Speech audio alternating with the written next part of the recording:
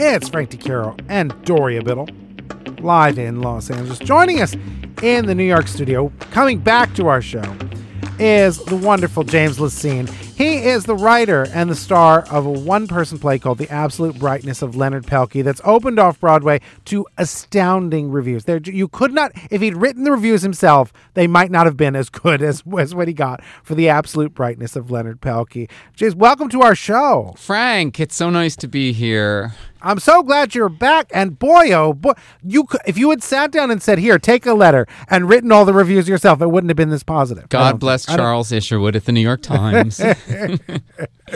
Well, any of us who saw it, I mean, I saw the earlier incarnation when you did it at Afterglow. You saw the first time I ever did it. That was the first time I ever did it in Provincetown at the Afterglow Festival. And sitting there, you were just like, for me, I was sat there, I was like, oh my God, none of this surprises me from what I saw that first day when you were doing it. It was just, it was astounding then, and I can't wait to see it off Broadway now. And it's much better lighting. I mean, really, let's just face it. We were performing in a bar. I mean, in Provincetown, in a glorified bar, and we love the Crown and Anchor, but that's what it was. This is a little bit nicer setting, than Provincetown. What was the inspiration for The Absolute Brightness of Leonard Pelkey? Well, so I wrote a young adult novel in 2008 called Absolute Brightness. And it was basically the same story. It's the story of a 14-year-old boy who disappears from this little New Jersey shore town. You're from New Jersey, right? Yes, I am. Yeah. Where are you from? I'm from a northern New Jersey town called Little Falls. Oh, yeah, because I'm from northern New Jersey, too, from Hasbrook Heights. Sure. Yeah. And so anyway, I wrote this young adult novel, but it was told from the point of view of this 16-year-old girl in the town. And I just, I wasn't really finished with the story, I guess. And I wanted to tell the story to an adult audience, just about the dangers and also the beauty of young people being their authentic selves these days, how difficult it is for them and how hard it is for them to get the support of the community around them. So I wanted to actually talk about that to an adult audience. So I adapted it into this play. And it's told from the point of view mostly of the detective who's trying to figure out what happened to Leonard Pelkey, where'd he go. And I play him and I play all the people not all the people, but I play a bunch of people in the town.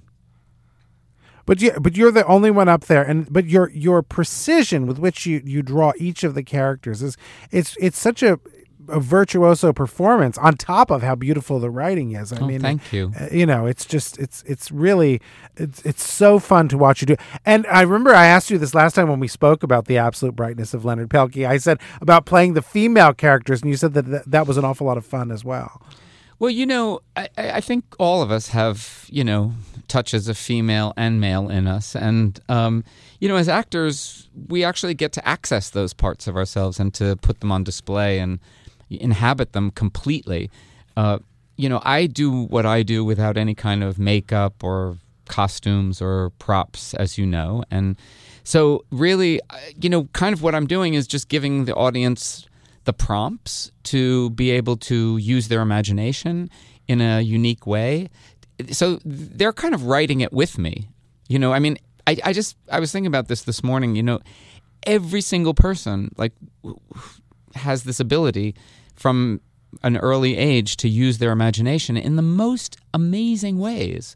And a lot of times in the theater, a lot of the work's done for you. They do the sets, they do the costumes, but me, I let the audience actually design their own costume and do their own makeup and really imagine not only the person but also the place where it's taking place. But you fill that stage with so many people that it's almost hard to believe it is one. When you remember back and it's like, oh yeah, it was just James Lecesne doing it. It wasn't this large cast of people doing their thing. I know the cast party is a hoot. One good Shake Shack burger and a concrete in your home free. So wait, so now with the off-Broadway production, there's music now by Duncan Sheik. How cool is that? How did that happen? Well, after I left Provincetown, I did a little residency at a place up in Brewster, New York called Space on Ryder Farm, and I did a little presentation of it, about 20 minutes of the show, and Duncan happened to be there, and he came up to me afterwards and he said, I'm going to write the music for this. And I was like, well, there is no music. It's not a musical. And he said, no, I think you're going to need intro and outro music and underscoring. And so he really generously provided all this music for the show, which really sets the tone of it, and it's just so beautiful. And then he wrote a song for us, and which closes the show. It's really beautiful. So I'm so grateful for that. And people have been just really generous. I think one of the things is that they've been inspired by the story and by the need for the story to be out there in the world about young people and the world we live in now, and how challenging it is, not just for LGBT kids, but for all questioning teens, because all teens are questioning. That's their job. Yeah, about who they want to be, whether it's about a sexuality thing or a gender issue or anything. It's just you're trying to figure out, questioning that's what one does at that age. Good thing you were in that workshop with Duncan Sheik and not say Ted Nugent. That would have been much better because you wouldn't want Ted Nugent to come up and say, I want to write a song for you. Say, but thanks, but I don't. It's nice of you, but I'm busy. Thank you. I don't think we'd want to do that. It's true. It's true. That's pure luck. Yeah, it's better. It's just I'm glad it worked out that way when you do. So how much is different now when we see it off Broadway as to earlier versions of it? Is it much different, or had it already gelled? I think it's probably very stage? Different. Not very different, but I think it's different from when you saw it, which was the first time I ever did it. On my feet in front of an audience, and now it's a lot more polished, I guess, and I was searching around for some of those characters. I was a couple of them were a little bit sketchy, at that point, and now they're much more fully embodied, and I can trust them more on stage. I can just let them go, basically. I mean, I still stick to the script, but, and the production value around it has risen so much, like the lighting and the sound, and it's an amazing team of people who make me look good, basically. And they're polishing a diamond, because it's the stuff you're bringing nice. to Thank it is you. No, the stuff that you bring to it is really amazing. We've talked about it before, and other people I know who know you have talked about it before. Your writing is so strong that wasn't there a period there where people had forgotten that you're what a terrific actor you are, that they'd been concentrating on the words that you'd been writing in other novels and other things you'd been doing, and then you did Broadway, and people were like, oh my God, we forgot how great he is as an actor. That's what someone said to me. Anyway, well, that's a nice way to look at it. The Best Man. They were like, no, when you did The Best Man on Broadway, the Gore Vidal play, people were like, oh my God, it's like we forgot how great he is. Well, it's also, I think when you create your own work, people, they just think you're busy doing your own thing. And so they don't think of you in that way. They think, oh, he's doing his own thing. But of course, I think the irony of it is that when I started out in the business, I started doing this kind of work because I couldn't get work. I think it's important to note that when I was coming up, it wasn't exactly popular to be gay in show business, and I didn't really know how to do it any other way. Like, I didn't know how to leave it outside the door. I was just a big queen coming in, and and they'd be like, okay, thank you. And I had to figure out a way. My first professional job in New York City, we're not going to do the whole career, but I just thought the first professional job was in a play called Cloud 9 by Carol Churchill, a brilliant play. And I played a 5-year-old girl and a black African manservant.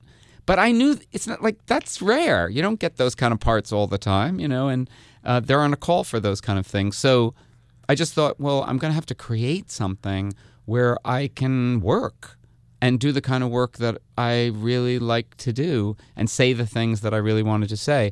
And then I think it just, over the years, I just got into the habit of creating those things because they were more satisfying. There are so many people performers and writers who I worship that is the story they've always told me. Someone like Harvey Fierstein, someone like Charles Busch. They're like, you have to, that if you are, if in a business where they might not know what to do with you, or at least at the time coming up, they wouldn't know. He said, you have to create your own opportunities and your own work and your own voice, because no one else is going to know what to do with But you. nobody knows what to do with anybody because everybody's so unique. One has to carve one's own path. At my opening night party for the show, the three people that I saw, Julie Halston, Peter Bartlett, and Brian Batt, all three of them amazing New York actors who have started with me, many years ago in this business, and all three of them unusual, all four of us. And I gave this very impassioned speech to them, and I was like, we really stuck it out. We made our way. And Julie Halston, do you know Julie? I love Julie, okay. Yes. Julie Halston said, yeah, we're like a virus, but the good kind. They just can't get rid of us. So we're like a virus. We just, you just stick around long enough and basically, you find your place because you're just so determined. Yeah, no, you got to keep on keeping on. We're talking to James Lecesne about The Absolute Brightness of Leonard Pelkey, which is playing now off-Broadway at the West Side Theater. And I'm very excited, on 43rd Street. And the reviews, the New York Times used words like remarkable and moving. I think that's kind of what exactly what you'd want to hear. So you've had a lot of amazing things. You wrote the screenplay for the Academy Award-winning short film called Trevor, and one of the founders of the Trevor Project. But being a must-read in Italy, tell me about that's amazing to me. What a fun thing. God.